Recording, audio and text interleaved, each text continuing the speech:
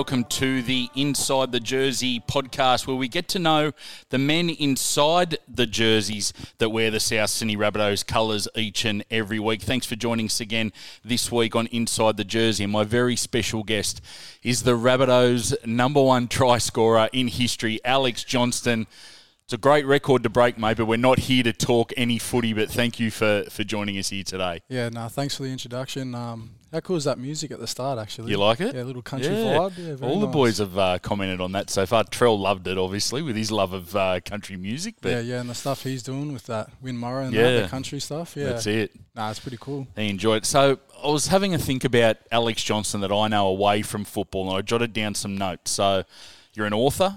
You've got a book on the way. Hopefully to come, yeah. Yeah, you're an inventor. You've invented a board game, amongst other things that come out of that amazing brain of yours. A Tik Tok star, a script writer, a young dad.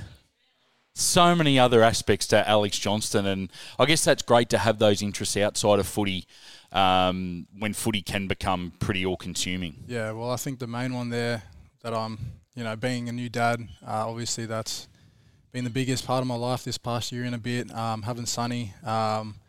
Yeah, I pretty much want to get out of here as quick as I can. I used to anyway. I used to, sick of seeing the boys, used to just get home, go and, lay up, but now I'm going home for a different reason. To see my boy. It was pretty cute the other day when I went to the PNG camp. My dad was over, he was babysitting, and Mum was working, so it was me and Dad just in the morning, just before I left for camp, and obviously, I was getting in the car to say goodbye, and he started, screaming, going, Dad, Dad, Dad, Dad, crying and reaching out to me, and I didn't want to leave. I was just like, it was the cutest thing ever, but the saddest thing ever at the same time. Like, my heart was breaking, and it's just awesome, obviously, to be a dad, and maybe #2 in the year or two, but really, yeah. Oh, there's a scoop. Yeah, no, but it's up to Mum, I think. But I definitely want another one. I was thinking about it recently because I'm a bit like you. Like, I travel to all the away games, and I can often find it a struggle if I've got to be away for more than 1 or 2 nights from my daughter. I do find it really difficult. And I thought, when I first started in this gig I started at South in 2002, but moved into Media in 2003, we didn't have FaceTime. No. We didn't have video calls or WhatsApp or anything like that, mate. To stay. Well, I am, but how much easier it is to stay in contact these days, so the kids can see you when you're away, and that sort of stuff. Must have been so hard. And think back to the day, like the 60s, 70s, 80s, when they're going on kangaroo tours for eight months weeks. On end, and even before that, when they're having to go on ships.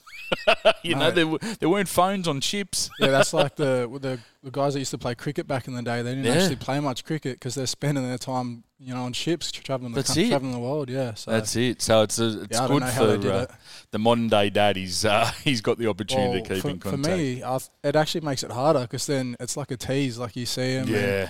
And, you speak to them, and then they're doing their thing, and then you're like, oh, I just want to see him now. I just want to hug him. Yeah. And sometimes, if I FaceTime him and he's due for a nap, he'll, just have heaps of energy, and then Taryn will message me after. He's not going to sleep now. You hyped him up. So, I think it's actually made it worse in that sense. But we've got to a point now that if my partner goes away, she takes my daughter with her, and then I'm in charge of FaceTiming our cat.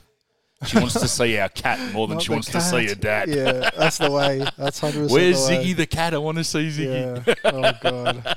Mate, tell me about the book. You've written a children's book. Yeah, well, that's the first thing I want to check off is get this book up and running. I don't know, I was just, I loved reading stories to Sonny and just got inspiration one day. I just thought, well, I've always been fairly creative. At school, I loved writing. English was like my favourite subject, so I just thought I'd put pen to paper, see what I can come up with. I thought, what's something that I know? It's footy, so it's pretty much a children's book based around footy, the South Sydney. So South Sydney fans will definitely love it for sure, but it's a book for all NRL lovers, and it's got an Indigenous theme in there as well. So it covers a lot of bases that I'm very proud of, and it's got Cody Walker, Latrell in there, myself in the book. So it's a cute story. I wrote it for Sonny, so I'm hoping that first page it comes up for Sonny. So so at the moment, publishers agreed that it'll get published.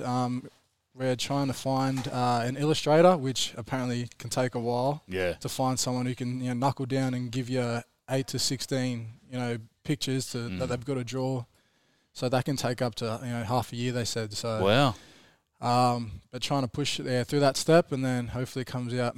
We're hoping next year at this stage, but we'll see. That's fantastic, mate. We'll keep an eye out for that on the bookshelves now. I mentioned you're an inventor. You've got a board game that you've been working on as well. Talk us through that one. This brain just ticks over sometimes. I think COVID definitely did not help. So, when we were sitting at home just doing nothing, at home just bored, me and my mates, we love playing board games too. So, obviously, we weren't catching up at the time with COVID. So, I was like, I'll try and make my own. I'll give this a crack. And exact same thing with the book. I just thought, what's something I know? It's footy. I'll play a heap of board games. So I put like a little. Have you played Trouble before? I have played Trouble. Like, the little like bubble Ludo. You got to push. Yeah, exactly. So it's a mix of that and like Snakes and Ladders, and it's a rugby league theme. So you take turns. One team is on one side, team's on the other. And you're trying to score a try up the other end. And along the way, you can tackle each other. If you get tackled, like Trouble, you go back to the start. You go back to your home. And then, you have to keep coming off the bench. And then once all your players score a try on the other side, you win the game. So fantastic, mate. Yeah, it's like I really enjoy playing it too. I've brought it into training a few times just to see how the boys like it. And, just nothing but good feedback. They love playing it. So, I think I'm trying to do the book first. Yep.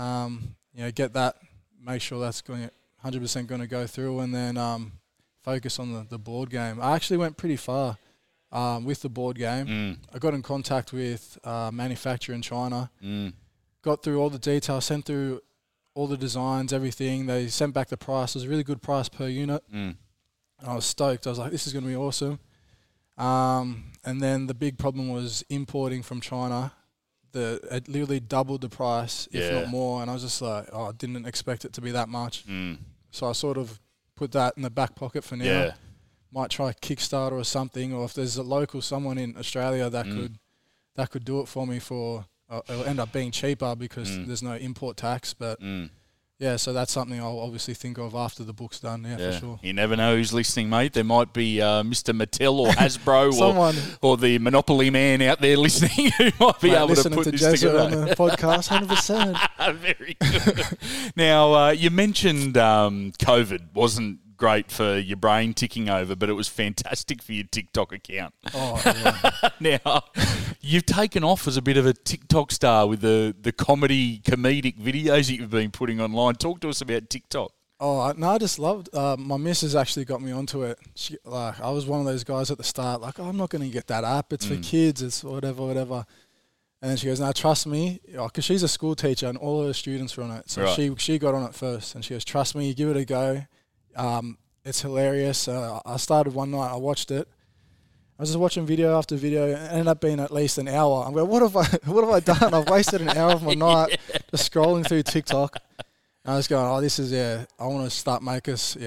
My brain does tick over. So I want to start making some TikToks, and started, and then got a pretty good response. And so whenever I get an idea, I try and knuckle down and get it done. But a lot of the time, it involves at least a couple other boys, and it's hard to get them involved. So sometimes I get ideas and I can't post, but I try to as much as I can. Mate, some of the ones that I've seen are just absolutely hilarious. That one where you did the all the girls like the same 5 footy players. That'd be it's funny because it was true. It was true. Mate, I must have watched that, I reckon, 10 times just watching your little eye flick. Do you know how long it took me that's how I know I'm not an actor, because I literally was sitting in bed filming. I just let it film. I just filmed my face for at least 2 minutes straight of just doing this look. Just the eyes flicking back to it. And I went through it. I'm like, none of them are good. Try it again. But yeah, no, it was pretty. It was a bit of fun, another one I remember was when the comp was off and you had your football there that you were missing and all that sort of stuff. Well, that was the start of. I reckon I'd say that's the start of my TikTok career, because that's when COVID started. We weren't playing footy. Yeah. And I went hard out on that one. I'll make a big production, and it got picked up people overseas were picking it up. Yeah, I got messages from, I don't know, it was like France or something saying, can we use it on our socials? And I was like, yeah. So that started it, and then I just, as long as I wasn't playing footy, I was like, I'll make some TikToks and had a lot of fun with it. How many followers have you got on there? Over 100,000. Wow. I'm not sure. I'll check for you right now. What's your handle while you check that so everyone else can jump on? It's just Alex Johnno. So Alex Johnno's JOHNNO. Yep. 119,000 followers. Wow. But 5.3 million likes. There was the one good one got me 27 million views and like 4 million likes. The one Phenomenal. with when Mum gets her boobies out. Did you see that one? It was very good with the naughty heads. Sonny, that was good production. What did Taryn think of that one?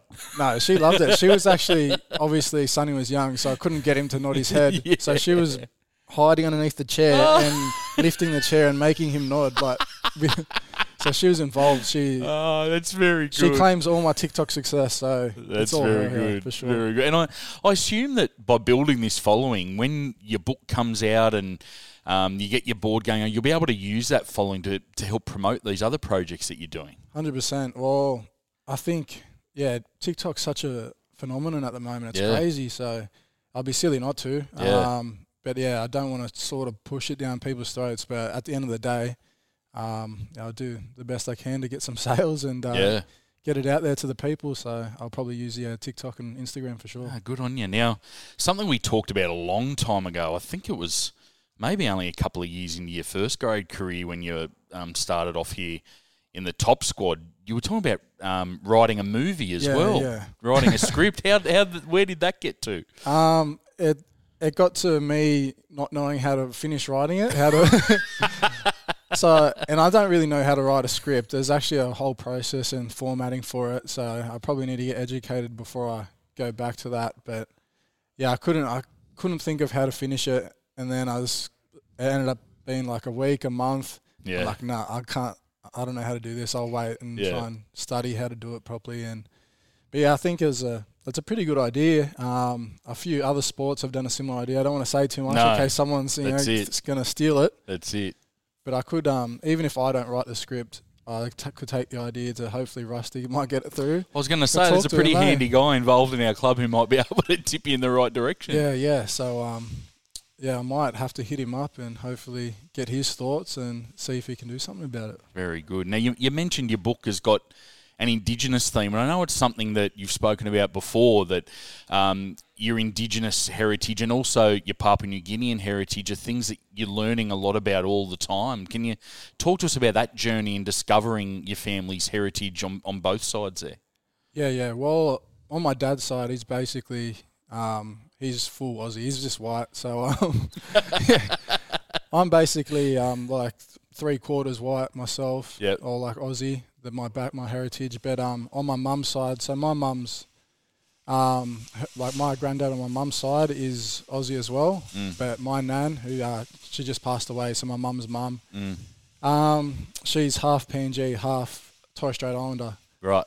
So for me, I think that makes me just scrape in to represent both PNG and Torres Strait. But growing up, we all knew like that we were Indigenous and had PNG heritage, and but obviously getting to know exactly where from and the totems and all that stuff, I think none of that sort of started for me trying to find that stuff out until I started playing footy. Yeah. And I think it was things like Indigenous round and playing for the All-Stars where a lot of that cultural stuff was being pushed and trying to...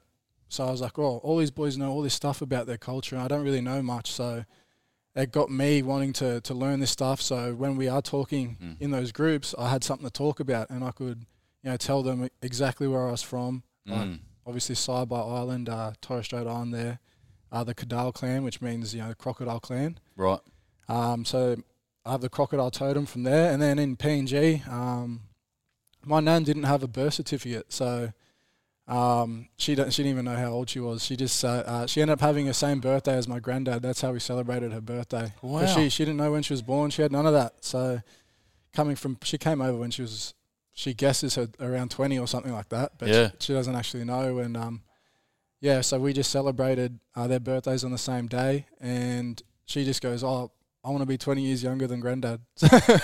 That's the way I always thought, because there's a 20 years gap between them. We'll celebrate my Granddad's 87th and my Nana's 77th. That's fantastic, mate. Oh, sorry, 67th. Yeah. But like, you look at Nana, like, Nana, come on, you're a bit older. That's not bad. I don't think she actually knew. But yeah, so it was more of actually talking to people, like family back over in Moresby and stuff. And my mum did most of the work. My mum's the one that contacts people from Saibai, Papua New Guinea, and she tells me these things. So if I need to know anything, I go to my mum.